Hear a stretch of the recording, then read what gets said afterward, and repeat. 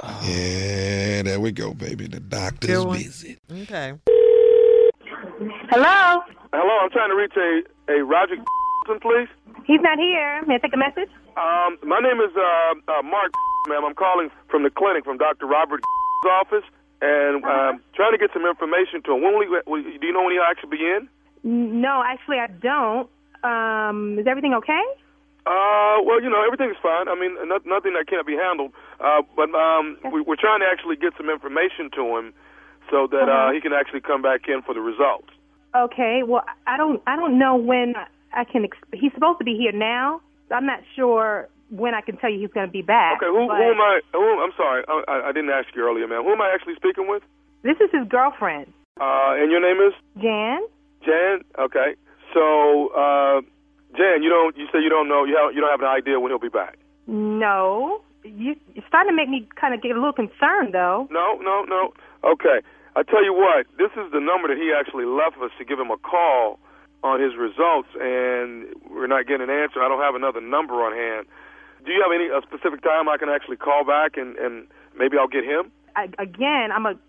You're making my stomach is getting nervous right now. What is the problem? Well, actually, what it is, ma'am, is Mr. Roger came in for to take a few tests, and he took some tests, and we actually have the results in, and we'd actually really like for him to come back. I don't know anything about. I'm sorry, I didn't mean to interrupt you, but I don't know anything about any tests. He hasn't told me anything about going to a clinic or anything like that. I see. So what kind of tests are you talking about? Well, I mean, ma'am, I'm really not at liberty to give you any kind of information unless you're actually on the paperwork. So, it's not even something that I can discuss unless the patient has signed off that you are the next of kin or the person that we can actually give the information to. You do understand that, don't you? I do, and I'm pretty certain.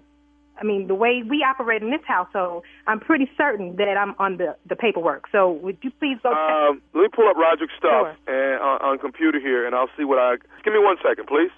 Sure. Okay. Let's see. Now, let me scroll down for next of kin. Okay, I got a Janice. That is me. I mean, everybody calls me Jan, but that's me, Janice. Okay, tell me your name again. I'm sorry. What's your name again? Mark. Like I said, I'm the clerk here at Dr. Robert's office. I guess I am at liberty to tell you what's going on. Please do. Mr. Roger came in and took some STD tests. STD? Yes, and I guess at this point I should just maybe both of you guys should come in, and so we can treat you both, and everybody will be fine. No. I need you to finish what you were just saying. Well, no, that's what I'm saying, man. What has happened is he's been diagnosed with as well as. You got to be kidding me. You have got to be kidding me. Okay, I'm not hearing this. I am not. Hang on a second. That means, do you understand what that means? Do you understand that he lives in my household? Do you understand that means that he has been dipping somewhere else? Because I have been not doing anything that would even come close to bringing something to him like that. So it's apparent that this man has been outside of my household and doing what he has no business doing and bringing it back in. Ma'am, I'm not at liberty to make any accusations like that. I cannot say anything like that. All I can say is I'd like for both of you, it'd be good for both of you guys to come in and get treated. Because let me tell you, this is something treatable. It is curable. I don't care about it being treatable or curable. What I care about is the fact that he apparently has been somewhere with some trick and brought something back home to my household. That's what I care about. And I do understand that, Miss Janice. I do.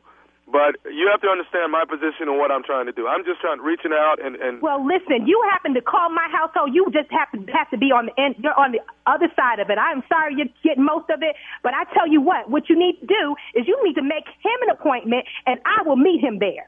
He will be wait, when he sees my face. Wait a minute. I'm sorry. You need to make him an appointment to come out to take a look at these results you're talking about, and guess who will show up at the door before he gets there? Me. That's what I think you it would need to be. do. I mean, since you're the next of kin, wouldn't it be better for you just to tell him what's going on since I've explained it to you? No, this is the plan. You need to give him a call. I'm going to give you a cell phone number. You yes, have a ma'am. pen? Yes, I have a pen. Okay, I got it. Okay.